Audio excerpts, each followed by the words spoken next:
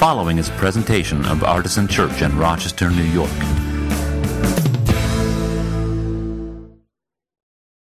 And now we have our reading from the letter of Paul to the Ephesians. It's going to be chapter 1, verses 3 to 14, if you would like to read along in a Bible in one of the chairs in front of you, or the words are on the screen. Blessed be the God and Father of our Lord Jesus Christ, who has blessed us in Christ with every spiritual blessing in the heavenly places, just as he chose us in Christ before the foundation of the world to be holy and blameless before him in love. He destined us for adoption as his children through Jesus Christ, according to the good pleasure of his will, to the praise of his glorious grace that he freely bestowed upon us in the Beloved. In him we have redemption through his blood, the forgiveness of our trespasses, according to the riches of his grace that he lavished on us. With all wisdom and insight he has made known to us the mystery of his will, according to his good pleasure that he set forth in Christ, as a plan for the fullness of time, to gather up all things in him, things in heaven and things on earth. In Christ we have also obtained an inheritance, having been destined according to the purpose of him who accomplishes all things, according to his counsel and will, so that we who were the first to set our hope on Christ might live for the praise of his glory. In him you also, when you had heard the word of truth, the gospel of your salvation, and had believed in him, Paul does love his commas, were marked with the seal of the promised Holy Spirit. This is the pledge of our inheritance toward redemption as God's own people, to the praise of his glory. Thanks be to God. So it's apparently going to be one of those weeks.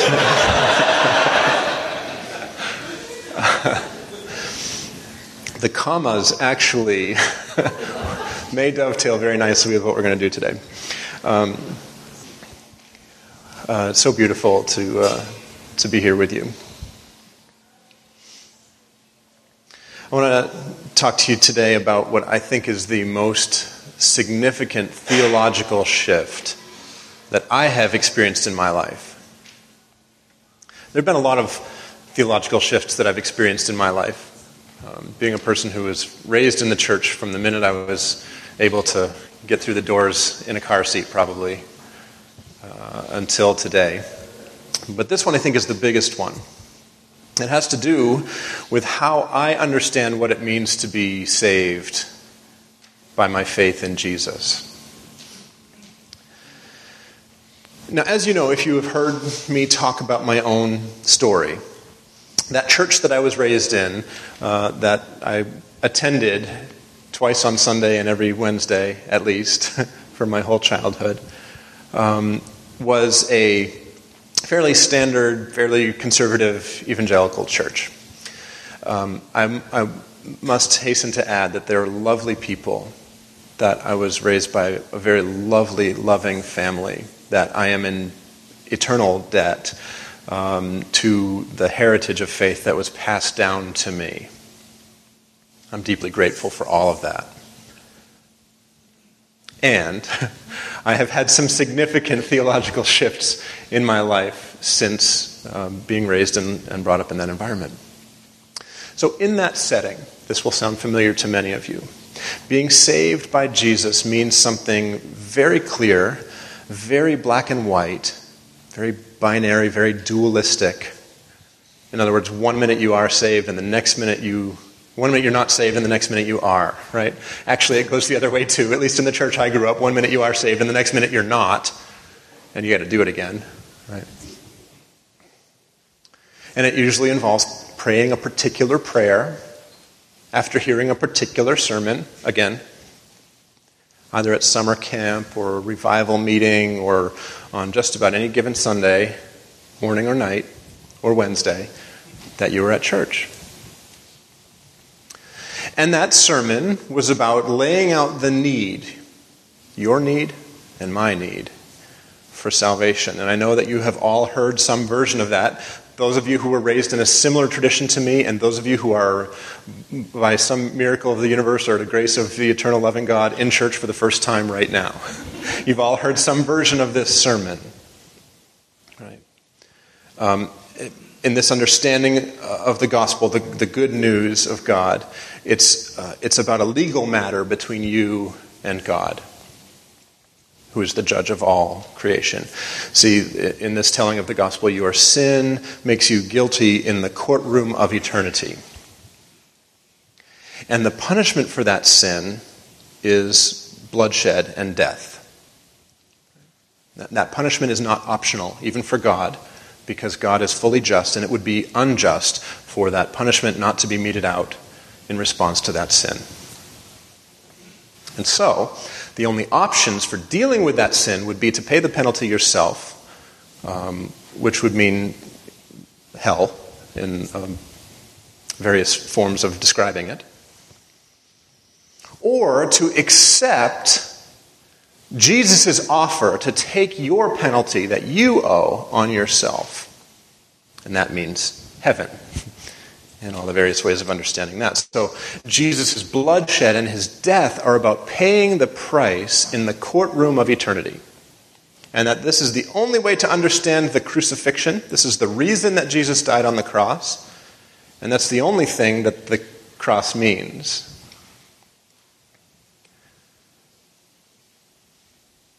Now, I'm trying to be as...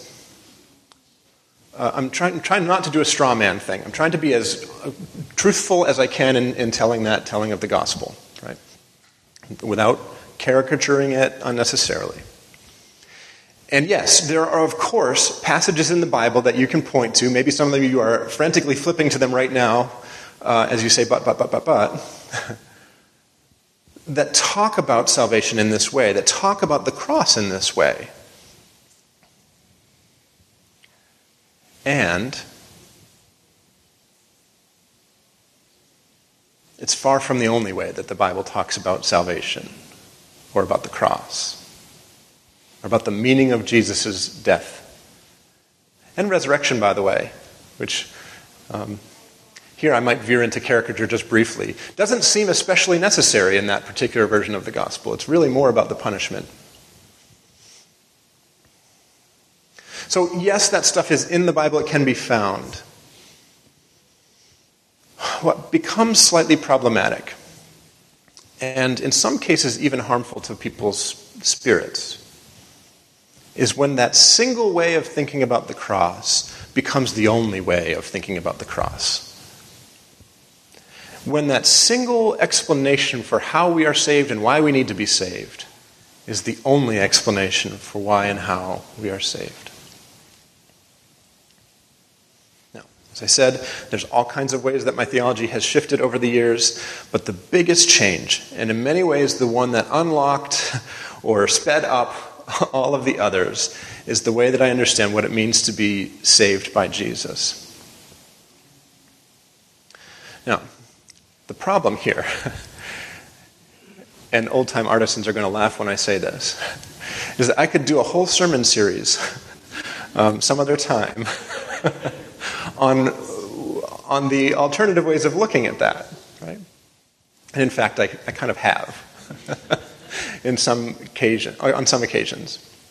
And also, in fact, just this week I sat down and sketched out what I think we will be looking at together as a church in the fall, as summer winds down, which, doesn't it feel like summer's already over? Isn't that not fair? Like, how many of you are scheduled out through the end of August, and it doesn't feel like you're going to have any summer at all, even though you're going to have 5 summers in one, right? So, on the church side of things, that means that I have already planned out sermon series loosely for the rest of 2021. And that is both good and sort of terrifying. At any rate, part of what we'll be talking about as summer winds down and fall ramps up is going to be how we understand the cross and how we understand the scriptures and how we think about our faith in a new way, maybe reclaim it from the ways that it might have been co-opted and reduced and minimized and simplified. So that's all coming up. And if you want to listen to a whole series teaching about the doctrine of the atonement, you can find that in our podcast archives. Today, instead of trying to lay that all out for you in one go, in one sermon, I want to use this really rich passage from Ephesians chapter 1 with all its common glory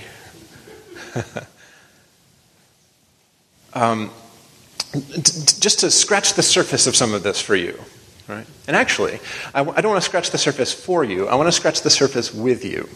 Because summer isn't over yet. And this thing that we've been doing through this summer has been really meaningful to me, and I know to some of you, where we try our best to look at the scriptures together and maybe have a communal reading of it. Now, as more and more people come into the room and join us on Zoom from around the world, it's a little trickier to do that. But we're going to keep doing it for a little while longer, because I am definitely not tired of hearing your wonderful insights into the scriptures and your stories of faith. So, this text from Ephesians 1 is a good one to use for the exploration that I want to do today, because in just a handful of verses, there's a whole stack of images and metaphors. Remember I said there is some courtroom kind of imagery in the Bible, and that is how the cross is described sometimes, and how salvation is described sometimes. Well, there's so much other imagery and metaphor, and of course all of it is metaphor, right? That's the only way we can understand things. This is the limitation of language, and also the great blessing of language. There's so many in the scriptures, and even just in this one little passage, there's a lot of ways that Paul talks about what it means to be part of the community that is being saved by Jesus. Right?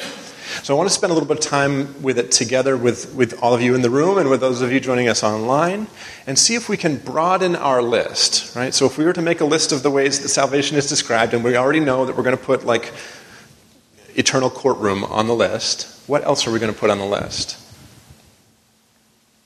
And then I want to see what resonates with us the most from that list. Okay? So here's how we'll do that. I'm going to read that passage again for you. And what I want you to do, we're going to read it 2 more times, just so you know. I'll lay it out for you in advance. The first time through, I just want you to kind of like make a note, touch the page, highlight it in your Kindle or whatever you're doing to read the scriptures. Make a mental note of it. Every time there's an image or a metaphor or wording that seems to indicate salvation. Right? And after I've read it through, you're going to shout out some of your answers, and the people on Zoom are going to type the answers in. Right? And then the second reading, we'll think about what's resonating more with us. All right? So this is Ephesians 1, 3 through 14, once again. Blessed be the God and Father of our Lord Jesus Christ, who has blessed us in Christ with every spiritual blessing in the heavenly places, just as he chose us in Christ before the foundation of the world to be holy and blameless before him in love. He destined us for adoption as his children through Jesus Christ, according to the good pleasure of his will, to the praise of his glorious grace that he freely bestowed on us in the Beloved. In him we have redemption through his blood, the forgiveness of our trespasses, according to the riches of his grace that he lavished on us. With all wisdom and insight, he has made known to us the mystery of his will, according to his good pleasure that he set forth in Christ, as a plan for the fullness of time, to gather up all things in him, things in heaven and things on earth. In Christ we have also obtained an inheritance, having been destined according to the purpose of him who accomplishes all things according to his counsel and will, so that we, who were the first to set our hope on Christ, might live for the praise of his glory. In him you also, when you had heard the word of truth, the gospel of your salvation, and had believed in him, were marked with the seal of the promised Holy Spirit. This is the pledge of our inheritance toward redemption as God's own people, to the praise of his glory. Now, if you didn't notice it the first time through, maybe you noticed it more that time through, how dense and rich and beautiful that passage is. So what I'll ask you to do on Zoom is to type out, just with a couple of words, the image or the metaphor, the phrase that you saw that describes what it means to be saved. And you can shout it out in the room, and I'll repeat it aloud so that the people in Zoom can hear what was being shared. So let's take a few minutes and just make a list in our minds. Inheritance. Thank you. Adoption. Chosen. Yeah. In Zoom, Eileen says adopted and gathered up in him. Predestined. Calvin has entered the chat.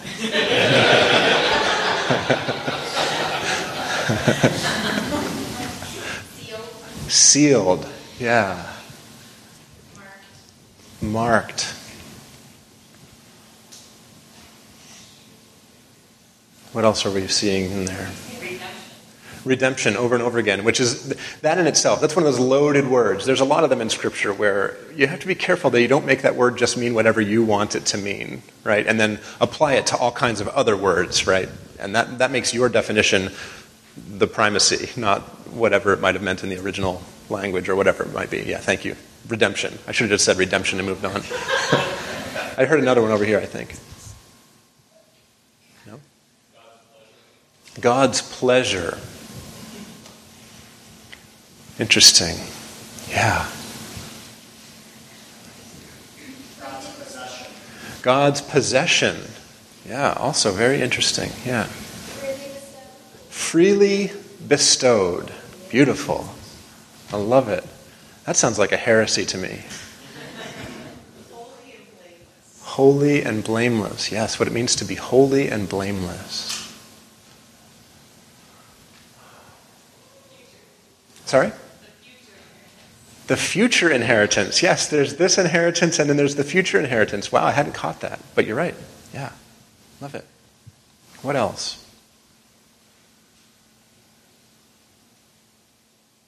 Our online contingent is a little quiet this week. The room is a little fuller this week too, so maybe those two things go hand in hand. And by the way, if you're frantically typing your answer on Facebook Live and wondering why I'm not reading it out, it's because I can't monitor the room and Zoom and Facebook. But I'll read it this week, and I'm sure that it's very beautiful. Lavished on us. Yeah.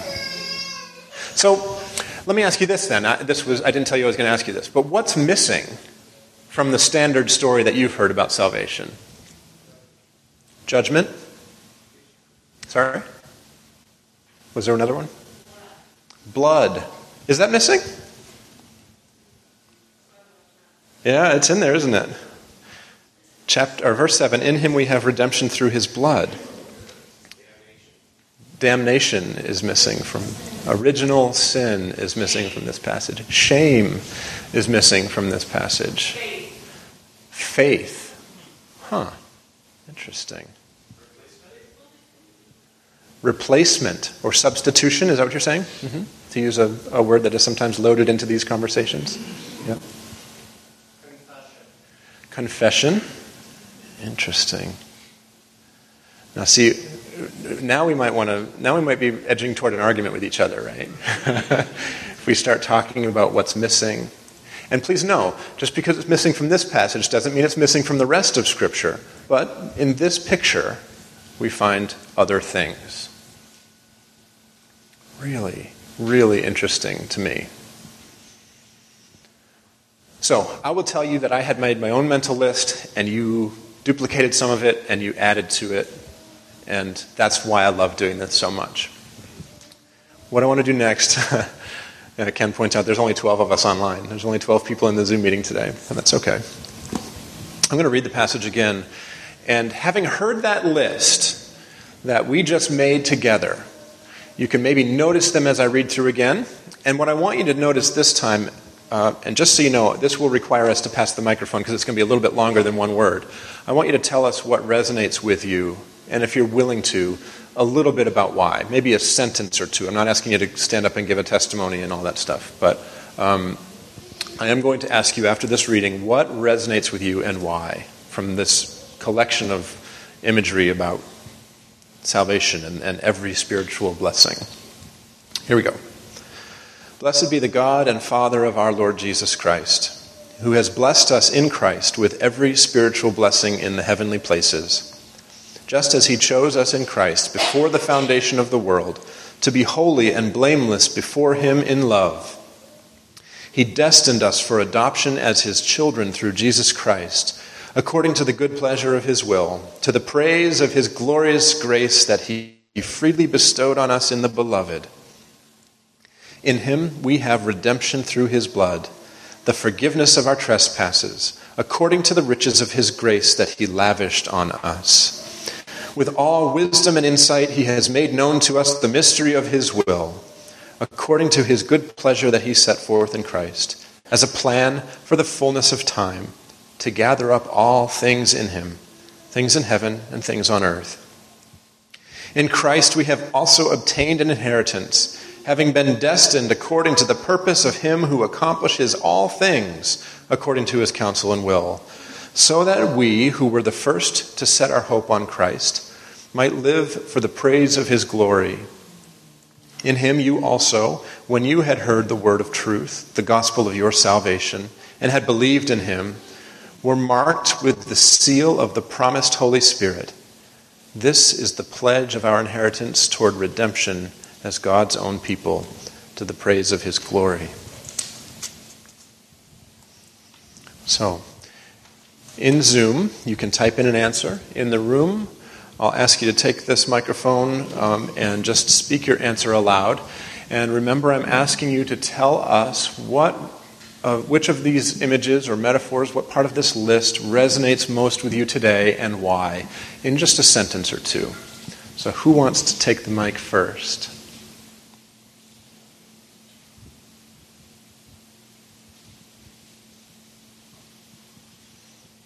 This is a little more personal than making a list, I understand. Yeah.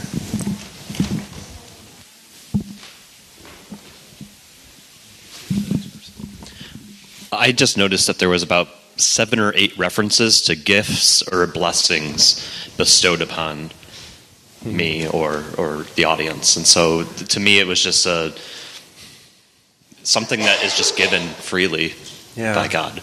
So yeah, lots and lots of references to gifts, and that resonates with you. Why? Just that it's not something that I've earned, or that in this reference that you're working for or towards, that it is given freely by God. Yeah. I guess I kind of get this registration of this image of the father just that is constantly giving blessings to his child and spoiling them in some way. Yeah. So. Yeah. Thank you. That's lovely.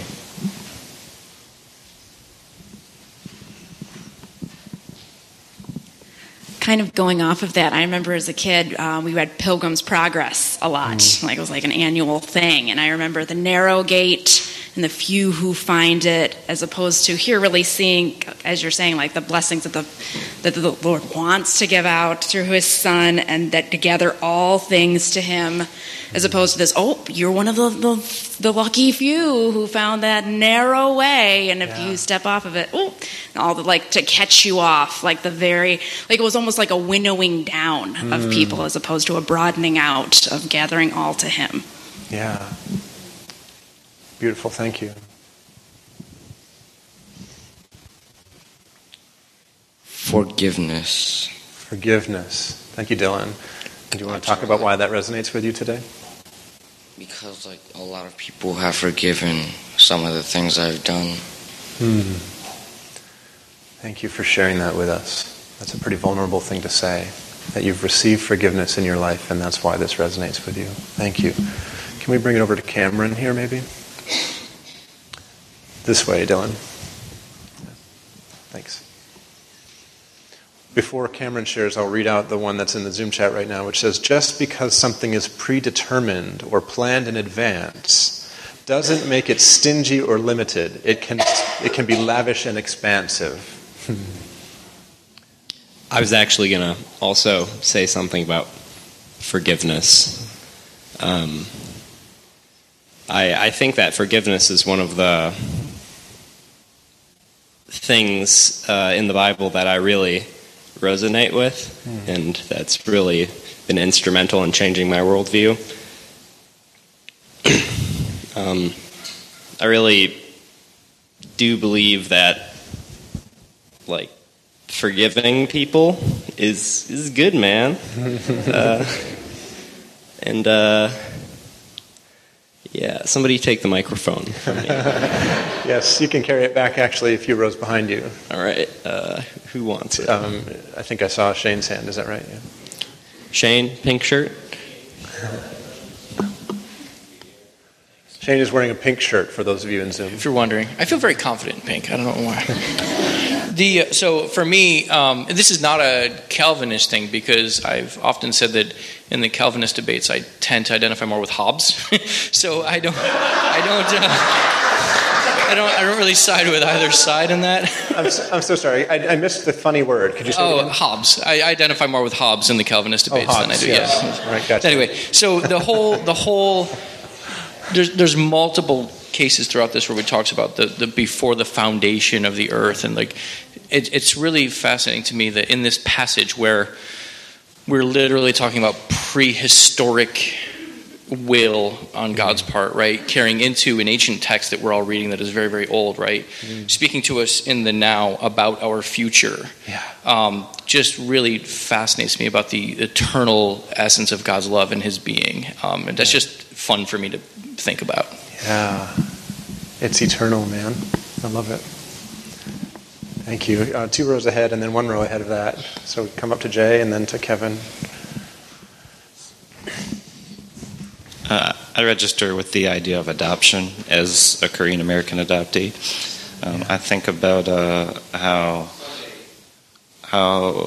strange it is to have a set of parents that you are indebted to, and to have two, to be doubly indebted is a whole other thing. But it's also something that it feels a little bit like a futuristic kind of moment that you'll have in the next world, to be kind of reunited in a different way. My wife and I went to Korea in 2010, and I met my birth mother, but I've never met my birth father here. And so when I think about this passage of a father making sure that we are planned for and cared for, it makes me think of my Father in heaven. That's beautiful. Thank you so much for sharing that, Jay. Yes, that is very cool. Thank you, Jay. The phrase that jumped out to me is lavishing us with his graces. And I just feel like that the sentiment behind that is just really disconnected with the traditional understanding that I also grew up with, the transactional courtroom setting. And I guess what resonates with me is just the disconnect, and I'm still sort of digging into this and trying to understand it a little bit better, and coming to a new understanding of that. So I'm very excited that you're doing this today and for the series this fall. But that cognitive dissonance between a traditional understanding and the person of Christ that we read about, and the loving, lavishing words that are used in that passage. That's what's striking me. Yeah, thank you. It can be a really challenging thing to have this whole past that contains that one way of thinking about it, and then to try to come into a new way of thinking about it that overlaps in some of its language and in some of its meaning. Like, as we said, there's blood in this passage, there's forgiveness, and to put the best face on that other story, the other way of telling it. A lot of these same words apply in that telling. It's a free gift, that you can't earn it. All of those things are part of that sermon that we all heard, or that at least that I heard. I heard it enough times for all of us, I should say. And yet for me, I found that ultimately was a dissonance between what was being said, those words that might be reassuring, and inviting, and then what was also being said, the words that were not reassuring or inviting, and the way that sometimes got applied. I don't know, it's very hard to describe it, as you can tell, but it's also very hard to experience it. And so what your task will be, and I think you're not the only one, is to figure out how much of that needs to be unwound, how much of it needs to be cut away and let go of, how much of it needs to find a new understanding, a new way of rooting itself in our hearts as we open ourselves to the broader story of God's love and of the gospel. And yeah, I thank you. I think, I resonate with what you said. Anybody else? We have time for a few more. Yeah. I think what you were just talking about, I think reflects my own experience growing up in a similar type of church environment. And even when Tim read this the very first time, the thing that, and I had no idea what you were going to preach on, the thing that struck me as I was going through it is how Paul's referring to us. And in my church upbringing, the us was a very exclusive group. And I think that in this passage there are some indicators towards exclusion, like the predestination and things like that. But overall, it's open. He's bringing gathering all of us together. And so, probably like many of us in this room, my definition of us has changed from what I first learned. Yeah, thank you, Angela. That's beautiful. And as you pass the mic back toward Penny, I'll add to that idea of the us factor. Because in that telling that I was raised with, and I know many of you were raised with, it was always an individual transaction. It was always every head bowed, every eye closed, just you doing business with God. And it's a one-on-one transaction. And so much of the biblical language about salvation is actually communal. I think it would have blown our minds, 16-year-old me and those who were preaching to him, to think about how the Bible talks about us being saved together. How do you individualize and commodify that? Now I've returned to the straw man thing, so I'll let it go for now. But Penny, will you save me from myself, please? I don't think that's possible. No, I think at least not for me. Yeah. God already did. Thank you. Boom, there we go. God already did. Amen. I'm going back to the imagery of adoption. Maybe because it's a transitive verb and it has trans in it, and it's obviously something that I'm interested in. But the idea of taking in that idea of the willingness from the parental side to incorporate into a group something that is outside, to change. So that image of God being willing to change to meet my needs, or at least allow my existence to be in His presence, in whatever way that is. If I adopt a new attitude, it means that I am changing, and this is. For me, it was more about God being willing to take me in as I am. Wow. Rather than from the other, which are perfectly both legitimate. I'm shutting up now. Save me from myself. Yeah. Wow. I think the insight I'm hearing you offer us, Penny, which is brilliant, is that you can think about adoption as the adoptee and how that means one thing. But how it changes the one who's doing the adopting to invite a new person into that family is pretty amazing too. Yeah. And what does that say about God? Wow. Thank you for that. We have time for one or two more.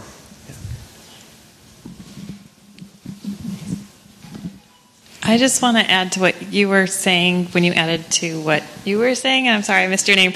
But I think I definitely struggle with the cognitive dissonance thing. about reading this in a new way and still having all the assumptions and all the baggage, for lack of a better word, of the way it was preached to me and the way I was told it meant. But I got to this point of cognitive dissonance because it created so much cognitive dissonance to believe in a loving God that would only allow certain people. And so every time, one of the things that helps me with that is okay, which cognitive dissonance is greater, which one is harder to deal with, and which one is leading me into a place that is more authentic and more loving and more in line with who I believe God's character is. So I hear you, and that's my tip for now. Thank you, Susan. Thank you. That's beautiful. Let me read one out from Zoom, and then if we have one more in the room, we can do that. Aubrey says, in a career that everything must be worked for and earned in order to attain accolades or acceptance that you're good at your job, the grace and forgiveness freely given to make me blameless and loved resonates. Yeah. And Ken adds a comment, the American worship of meritocracy. I think which is a valid observation that definitely bleeds into the church's mindset a lot. Do we have one more person in the room who'd like to share? I think Stephanie. And did you have your hand up as well, Autumn? Let's do both, and then we'll close that.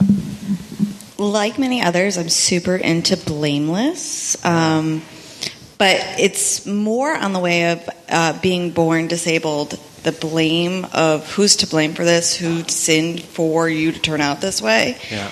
And I'm kind of I like this way, so no one.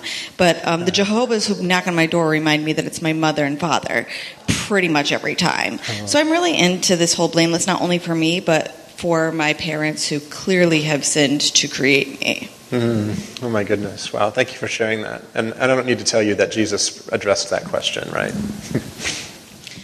I really appreciate the spiritual practice of awe. And so, I was listening out for that as we were reading, and every spiritual blessing felt like such a powerful phrase that I could just sink into and really meditate on, to think about. I can't think about that. That feels so mind-blowing to think about what every spiritual blessing could mean. And I think just aligns with what a lot of people have said, just not about exclusivity, but and not just about inclusivity, but again, that lavishness of every spiritual blessing. What is that? That sounds awesome. Oh, thank you, Autumn. Thank you. And I'm so glad that we decided to use a microphone today, because trying to repeat all of these amazing insights back to the recording and to the Zoom meeting would have been a disaster for me. Here's the thing. Sometimes I need, and I imagine you need, to be called on the carpet about your own guilt and sin, right? Sometimes we need that reminder that we have fallen short. That things that we have done or left undone have caused harm to others, that our complicity in systems that benefit us and harm other people or oppress them, that those are all real things that we need to be reminded of and acknowledge.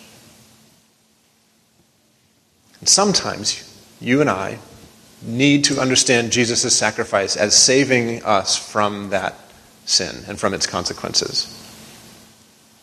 But if that's the only way you understand the work of Jesus, I submit to you that you will be missing out on so much depth and richness and purpose that can be found in the gospel and in the good news if you only open yourselves to more. And thank you for helping us open ourselves to more today. Sometimes you need that reminder, but sometimes you need to be reminded that you have been adopted into a new family and that you will never be alone again. Sometimes you need to be reminded that you have received an inheritance and that you will never be impoverished or in need again. Sometimes you need to be reminded that you were always destined for this. You were always part of God's plan. You. Sometimes you need to be reminded that you've been forgiven, not because of some sly courtroom lawyering in the cosmic sphere, but because of the lavish love of God. Sometimes you need to be reminded that you have great reason for hope. Sometimes you need to be reminded that you've been marked that you have been sealed, that you, even you, have been made holy and blessed. All of this comes from one short passage of Scripture, and I can promise you that this is just the tip of the iceberg. This is just a few verses. The Bible has so much more. The story is so deep, so complex, so full of beauty and meaning. And so if the story that you have heard has been found wanting, if perhaps maybe it's even been hurtful to you or harmful to you, know that the story is bigger than that. Know that you can spend your whole life plumbing the depths of Scripture and Spirit and never finding the bottom. And know that one of the great joys of our faith is that we get to do this together. We've done it together today. It's never an individual endeavor. It's always something that the beloved community joins in. And with that in mind, with community in mind, let's celebrate communion together.